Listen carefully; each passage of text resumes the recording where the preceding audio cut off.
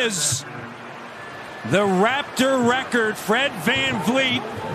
16 shots, 27 points, 5 assists for Lowry. His team is up 1. Raptors trying to win their third straight. Lowry again hits the 3. Back-to-back triples for the 15-year pro.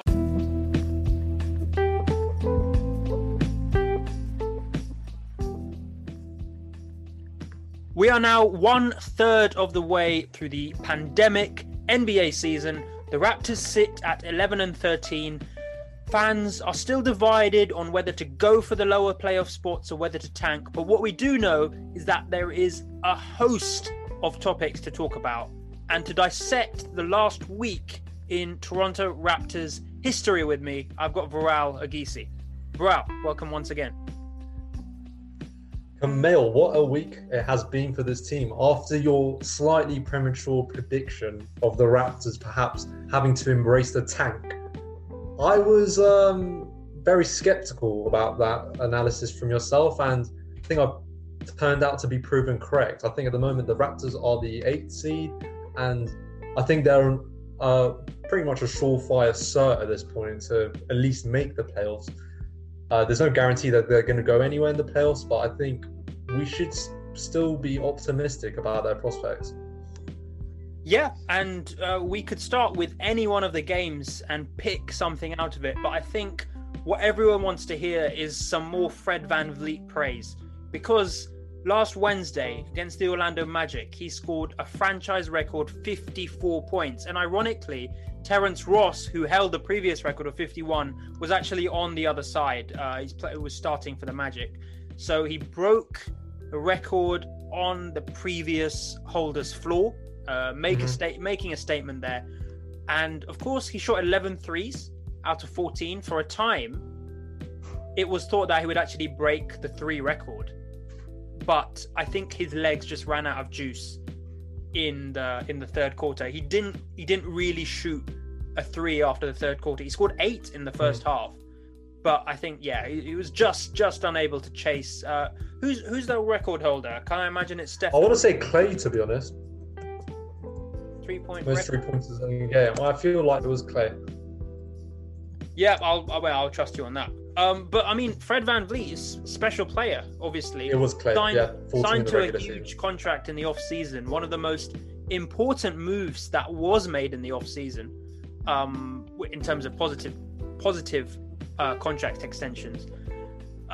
Can he lead? And we'll come on to Lowry later in the episode, but just quickly off the bat, do you think VanVleet is the guy to lead the Raptors in their next era of trying to compete to a championship at a point guard spot? You know, he's 5'11", 6 foot, very undersized, undrafted.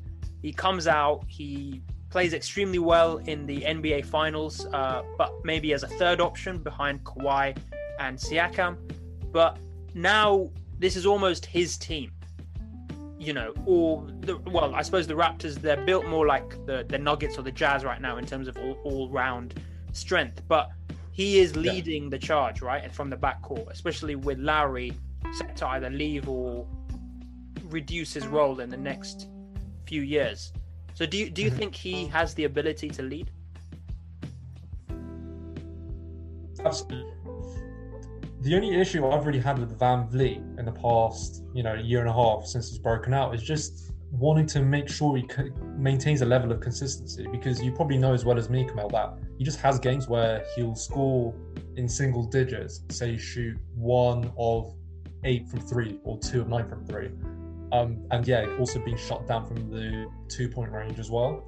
So for him, it's just maintaining that level of consistency. He's shown this season that he can have these explosive 30-point plus games, which is quite frankly spectacular. And I think those are also heights Kyle Lowry never really reached for the Raptors. Even with DeRozan there, Kyle Lowry was never going, consecutively off for 30 games in multiple games in a row.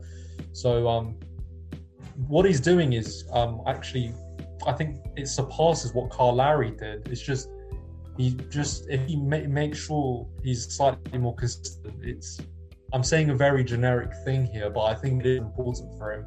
If he feels like he's not having an efficient shooting night, maybe he takes the kind of mindset that Lowry has taken in the past, which is that he's going to contribute absolutely everywhere else. And I think that's where Kyle Lowry is such a special player, because Kyle has those games Marc Gasol had for the team last year where he would score 4 points, but we would sing their praises come out. We praise them for doing everything but put the basketball into the hoop. And so although Fred is undersized, potentially can't have the same impact as Lowry can have, he's only, I'd say, 2 or 3 inches shorter than Lowry.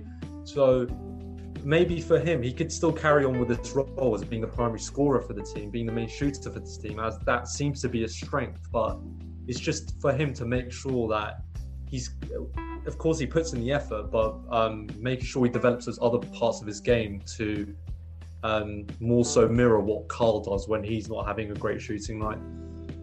Yeah, no, that's completely right. And it was ironic because in the few games before this 54-point game, he was being criticized for just chucking up terrible shots because it seemed he didn't know exactly what to do on the floor and he felt he had to carry that offensive load. But now that he is playing more like Siakam, right? So Siakam's been very sensible, and it's no coincidence that since he's started to take the view that you said in terms of if maybe shots aren't falling, he plays the facilitator role, or he hustles extra hard on defense, or he crashes the boards, or he uses his other strengths. His form has gone on a upward trend ever since then. Van Vliet's also chosen to do that. Yesterday was a great example. Him and the win against the Memphis Grizzlies, 120-113. Him and Siakam in tandem, they scored 32 points each.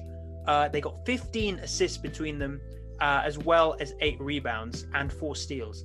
And together, they played a really good all-round role. It wasn't people chucking up shots. They shot 8 and 7 threes apiece because they knew they were going in. But when they didn't have good shots, they were able to rely on their teammates like Boucher, like Powell, who scored 29. And it kind of buys into that Nick Nurse philosophy post-Kawhi of not forcing a shot, of always taking the extra pass. And if you're not having a hot night, you've got to do it in other areas, as you say.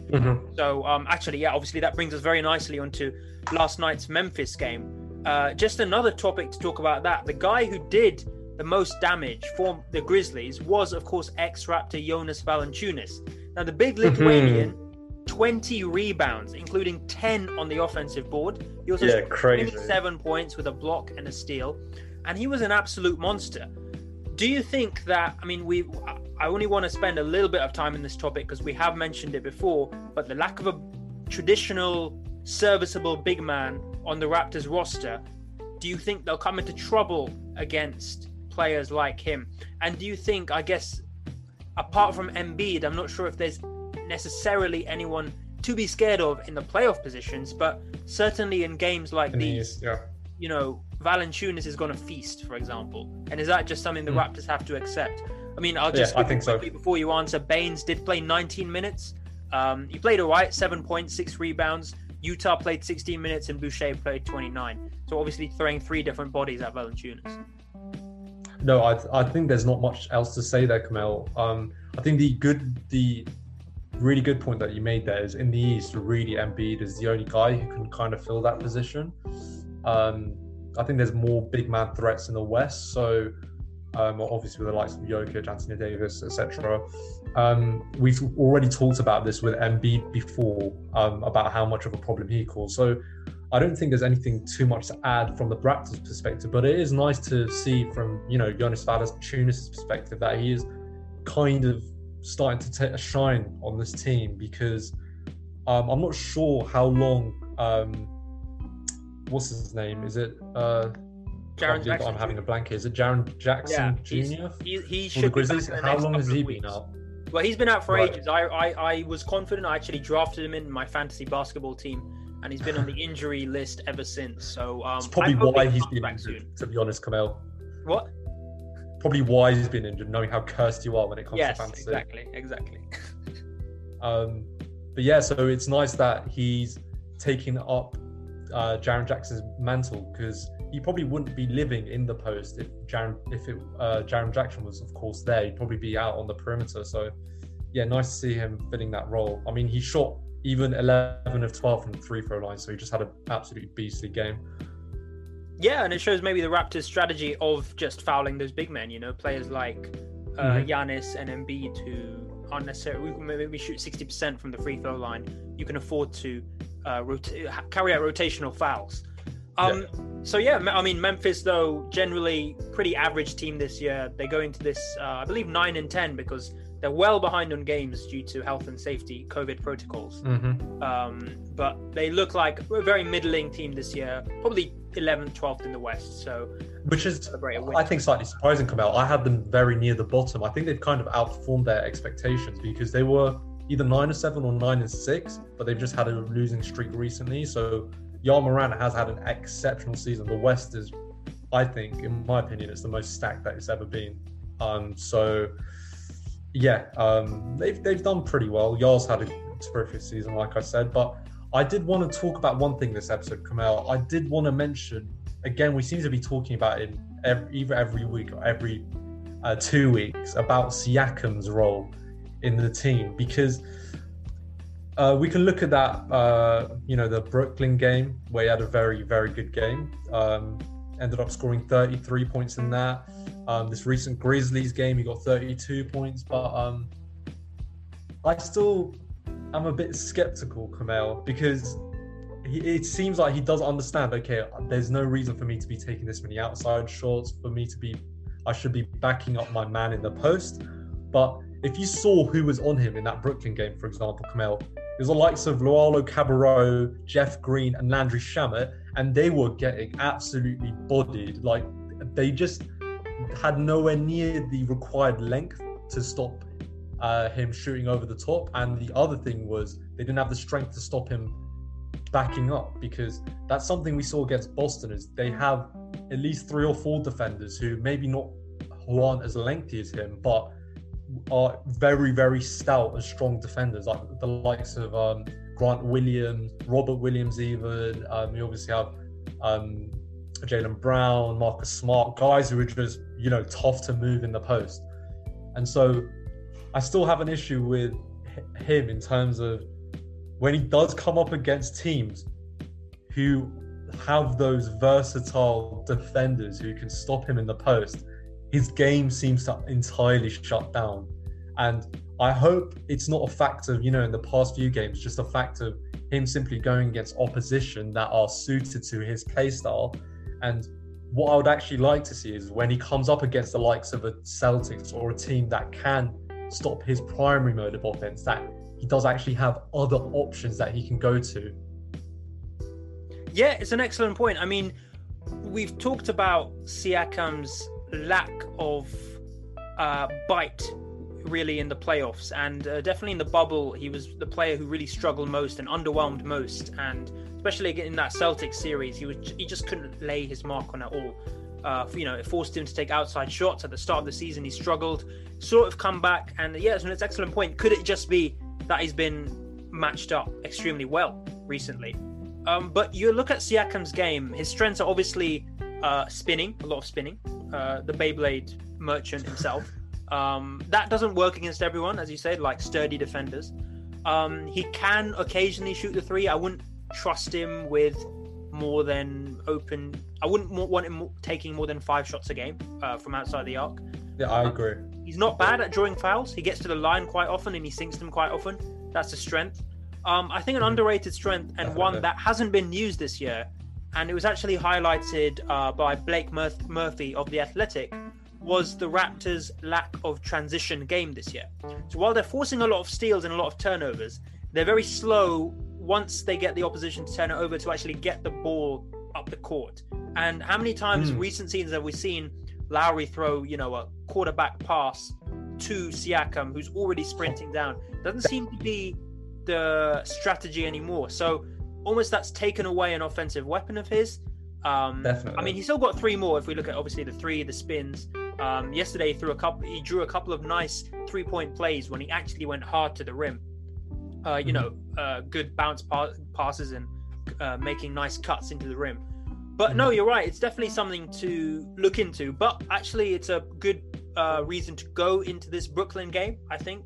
It's one of the most exciting games the Raptors have played this year. In my opinion, before I watched this, I was nervous because they had a 2-game winning streak. They were sort of coming towards 500, and I felt this is actually a big test because Toronto so far have been flat track bullies. I think it's fair to say, they've won 2 against Charlotte, 2 against Orlando, against Miami, Dallas, the Knicks, teams that are really struggling. They hadn't beaten a big team this year, I believe, probably with the exception of maybe Indiana, if you consider that. So this was a big game. This was something that, okay, can Nick Nurse's boys actually turn up? Can they play with the big voice? But they proved it right. And Siakam, as you said, just took advantage of good matchups. But it was Kyle Lowry who turned around that game.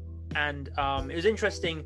They say on the the Canadian commentary, don't poke the bear when it comes to Lowry. Because, you give Lowry an elbow, you anger Kyle, he'll basically turn the game on its head. And he did, with a plaster under his eye. They said he reminded everyone of Nelly.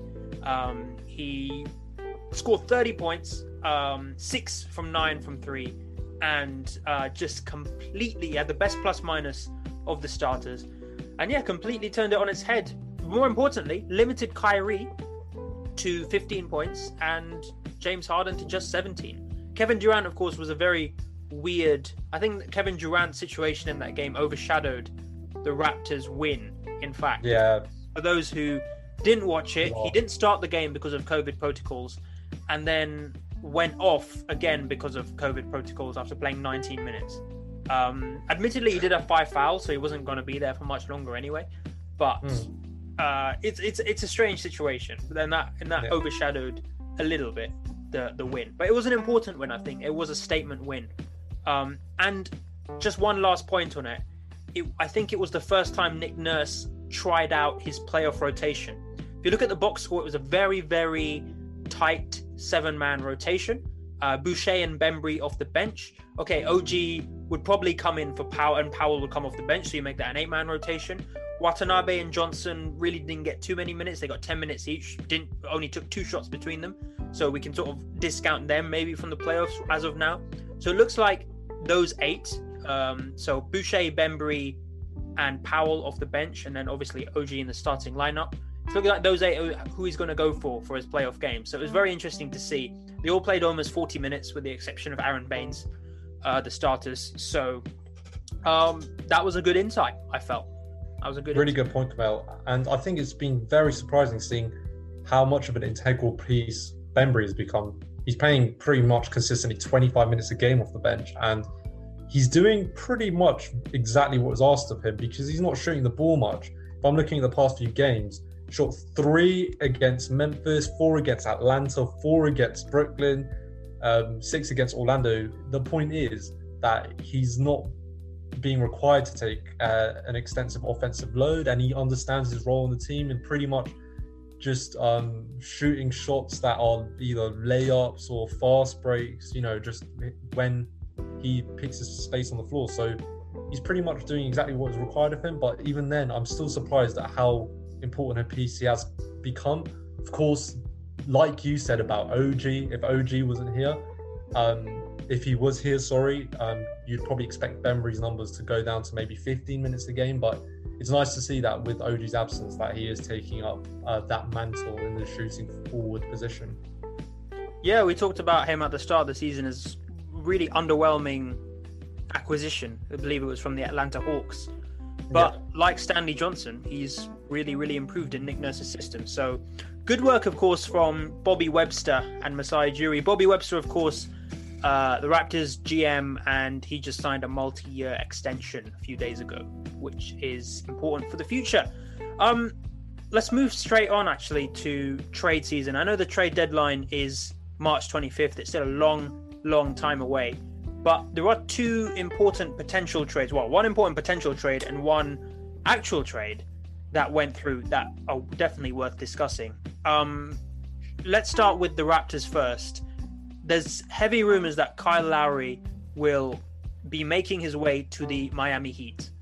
This, I guess, off the bat, would give Lowry the chance to compete once again. It would show that the Raptors aren't necessarily... I mean, even if the Raptors do make the playoffs this year, there's less than a 1% chance of them going any further than the Eastern Conference Finals, if that. I mean, that would be a miracle, the Eastern Conference Finals at this stage. So it'd give Lowry a chance to compete. He's obviously good friends with Jimmy Butler. He will probably fit in well to Spoelstra's system. But do you see an upside to this? Do you see any truth in this, apart from giving Lowry his due after all the years he served? Bad sneeze, Kamal. Come back to me.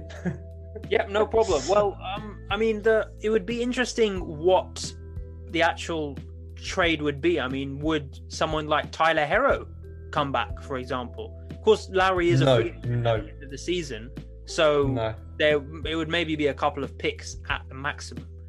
So I have seen that Kendrick Nunn has been involved in the rumors, because if you think about it, one of Goran Dragic or Kendrick Nunn has to be part of this, because otherwise you have 3 legitimate point guards on the team, and it wouldn't make sense with the roster.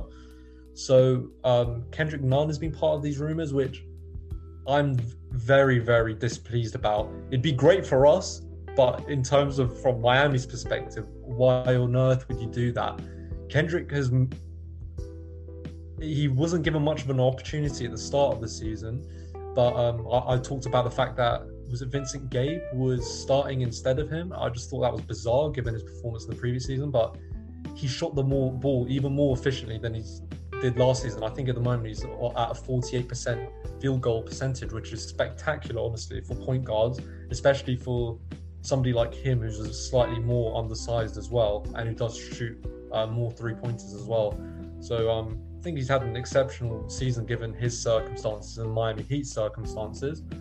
So I honestly don't think it's a trade that makes sense for the Heat. I don't think that's what would put them over the edge, and to give away this young piece when it seems like the future construction of this roster, this youth, the depth and youth that they have on this team being their main strength at the moment, I just don't like it from the Heat perspective.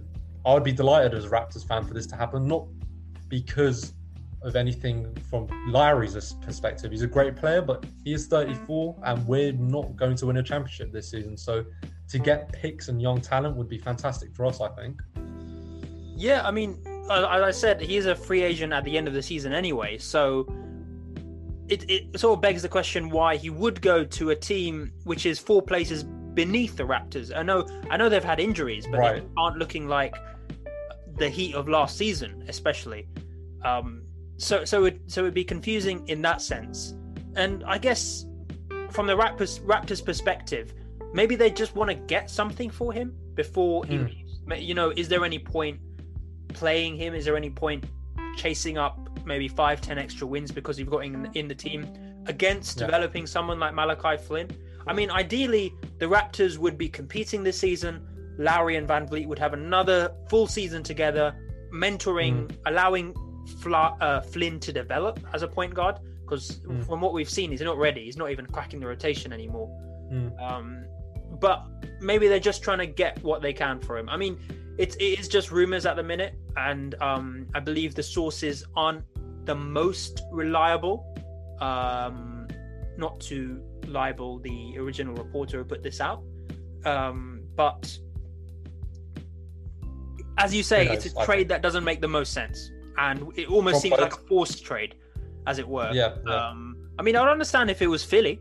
Philly is 17-7. They're looking like they're the team to beat in the East. They need a point 100%. Guard, and Lowry would fit in extremely well. And of course, he'd be going home. And I think that would be a good move for him. But the Heat, probably not. No. Another confusing point guard move was Derrick Rose going back to the Knicks. The Knicks, of course, actually doing okay this season. 11-14, just behind the Raptors. Better than okay. I think they're doing spectacularly given what I thought they'd achieve. I thought 11 wins was what they'd be at the end of the season. I think they've been, wow, like Julius Randle. Yeah, he's been a monster. Well, how do you think he'll link up with Derrick Rose? Do you think Mr. Rose will have a great role to play on the team? I mean, obviously, there's been some concern with Emmanuel Quickley's development. Maybe that will stunt it. Or, I mean, why do you think both teams have done this? I think you could ignore why the Pistons have done this, because no one knows why the Pistons do anything anymore. All their trades seem illogical and confusing. But why would the Knicks front office, which admittedly has improved over the last couple of seasons, why would they bring back Derrick Rose? Kamel, I think just to put a bit of the backstory into place here before we discuss the makings of this trade as well, I think talking about Dennis Smith Jr.'s position and his situation and his statement last week, when Kamel let me know before this podcast started that this trade happened, and I was in disbelief because of the news I heard about Dennis Smith Jr. And Kamel can enlighten us now on what I'm talking about here. So Dennis Smith Jr. Said last week that he wants to play in the G League and he doesn't feel that he's ready to crack really an NBA rotation at the Knicks. He's obviously was very hyped out of college. He was a good prospect. It didn't happen for him at Dallas, and he sort of got traded to the Knicks under the radar. He's part of quite a stacked point guard rotation, which includes the likes of Payton and Quickly, so he's not getting any minutes at New York at the minute. But Detroit have hinted or have really said that they will give him a chance. Of course, Detroit don't.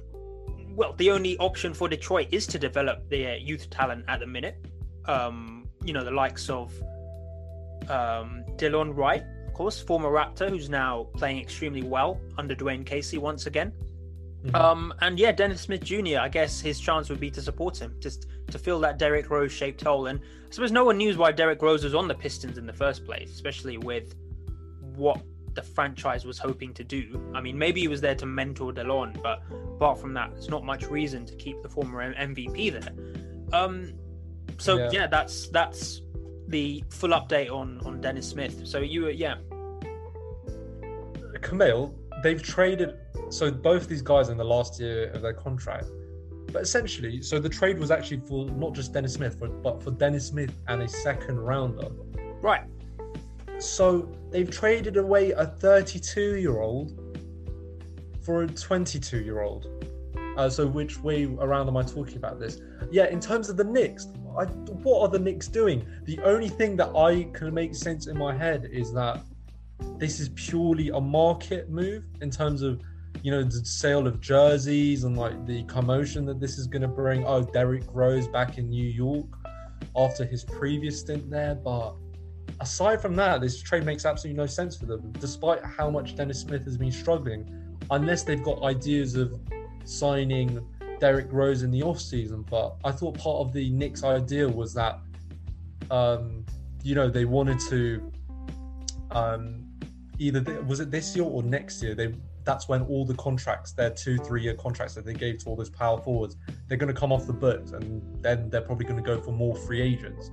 So it's unlikely that they'll sign Derrick Rose in the offseason. So why have they traded away young talent for a guy who is probably only going to be in the league for like 1 or 2 more years? I think it's only a business move, surely. Yeah, I mean, apart from the front office and the coaches concluding that Dennis Smith is actually a bust, you forget the market power that Derrick Rose has. I mean, he's still on the top 10 list of the All-Star voting at the minute. And I think he has been every year. Yeah, he came 8th in the first batch of All-Star voting in terms of Eastern guards. Wow. People are still voting. He's got a huge reach out there. I know he's very popular in East Asia in particular. Extremely popular out there. So, I mean, it could just well be a market move in the middle of a pandemic where teams are struggling financially. But who knows? Yeah. Who knows? It's an odd one, and we'll see what kind of role, what kind of minutes Rose does play at the Knicks. Yeah. But yeah, I guess with anything, it's nice to see him back home. Exactly. It could just be down to that. I mean, apart from it, just a quick NBA update. It is 1/3 of the season the way through, so we'll do a very, very quick rundown of the standings. Shaping up to how we thought at the start of the season as well, because I think the Jazz we'll talk about them in a future episode, but they've outstripped even my expectations for them, not just to be at the top of the conference, but to be 19-5, given with how inconsistent other teams have looked this season, is quite frankly spectacular. Yeah, that's right. I mean, if we look over to the West, I don't think any of us predicted the Jazz. I mean, I predicted the Jazz to come 9th. Now that I look at my predictions, you were ridiculous. I battered you for that, Kamel. I said if they're not in the top 4 or 5, I said you're doing something wrong there, Kamel. Even last year, Kamel, I mean, against the Nuggets, it was such a close 7-game series, and the Nuggets looked like a proper team. So I thought, the only reason the Jazz for me last year I had the Jazz in my top 3 of my predictions. I thought that starting 5 was just incredible. Yeah, unfortunately, players like Conley didn't contribute as much, but this year, it's not that surprising to me that they're first. They're stacked in every position, and Conley doesn't look like he's back to his Grizzlies days, but he looks like, he's now a very good point guard for the team. So I think this team, at this point, I would say, Kamel, maybe it's a bit, again, controversial, but they're a serious contender against the Lakers. I think if they were to play them in, say, the conference finals, I wouldn't say it's a cert for the Lakers to get past them for certain. Yep, can't argue with that. I mean, it is a third of the way through the season. It's 90. I know it's 19-5 record. They're looking strong, but let's just relax with it. Let's just calm down. Yeah, okay. Let's wait for halfway, perhaps. Yeah. I wanted to bring up one other surprise was the Sacramento Kings, who sit in 7th. Darren Fox is absolutely balling. I mean, I know you say that, but no, I don't think anyone expected them to be over 500 at this point. And 2 of those losses were actually to the Raptors, interestingly enough. But they have been playing extremely well, especially Fox. And Halliburton is making a big run for Rookie of the Year. Yeah, 100%. That's also 100%. something to keep an eye on. But Kamel, I was of the opinion last year that they underachieved massively. I had them being around the 7 or 8 seed last year, but this year, despite Buddy Hield still not performing how he was, 2 years ago, when he was scoring 20 points a game, shooting 40% from 3. Yeah, like you said, people like Halliburton, like the rest of the team has made up for his lack of contribution. So yeah, it's the West though, Kamel, I think the last thing maybe to mention is just how ridiculous some of these runs have been this year. We've had a few teams go on 7 or 8 win streak runs, one of those being the Jazz, one of those being the Clippers, but it's been so incredibly inconsistent. I think the team more than any other is the Nets, where we've seen them look like either world beaters or then they end up losing like 3 or 4 in a row. So I think this season, Kamel, it's been even stranger than the bubble was last season. Yeah, I mean, just look at the table. You would have expected it to settle into its natural formation by now. But no, even in the East, we've got the Hornets at 6th. We have, in the West, we have the Mavericks, who we both tipped for good finishes at 11th in the West. So you're right. It's a 13th, I have them. You had them at... As in, what I've got them as. So they're 13th. Yes, they're 13th, even worse than what I thought. Yeah. So I mean, it's a crazy season. I think that once a team and you say like the Jazz or the Bucks or Philly go on a 5, 6, 7 game winning streak, that'll be enough to really separate them from the rest of the league. So it's just looking at that. It's a team of it. The whole league is inconsistent, and whoever gains an ounce of that consistency will gain the upper seeds. So it's an interesting. That's 1/3 of the season. That's, I guess, is our review so far. Raptors not looking too bad. It's looking better. It's up and down. I know it's not what we wanted 24 games ago, but if you asked me 10 games ago, I would have taken this. So 100%. Yeah, fair enough. We'll be back next week, and it's a busy week for the Raptors. They have 5 games in 7 days. We're in the midst of that little road trip at the moment. But yeah, we'll be back probably at the weekend to give you more Toronto news, more Toronto features. And if you do want to request a feature, I know our Yuta Watanabe episode was extremely popular, actually, one of our most listened to episodes in recent times. If you want to feature, say, on Bembry, on OG, on anyone like that, do make sure message us on our Facebook, Balling in the Six, or tweet us at Balling in the Six as well. The DMs are open there. But otherwise, I'll see you next time. See everyone next week.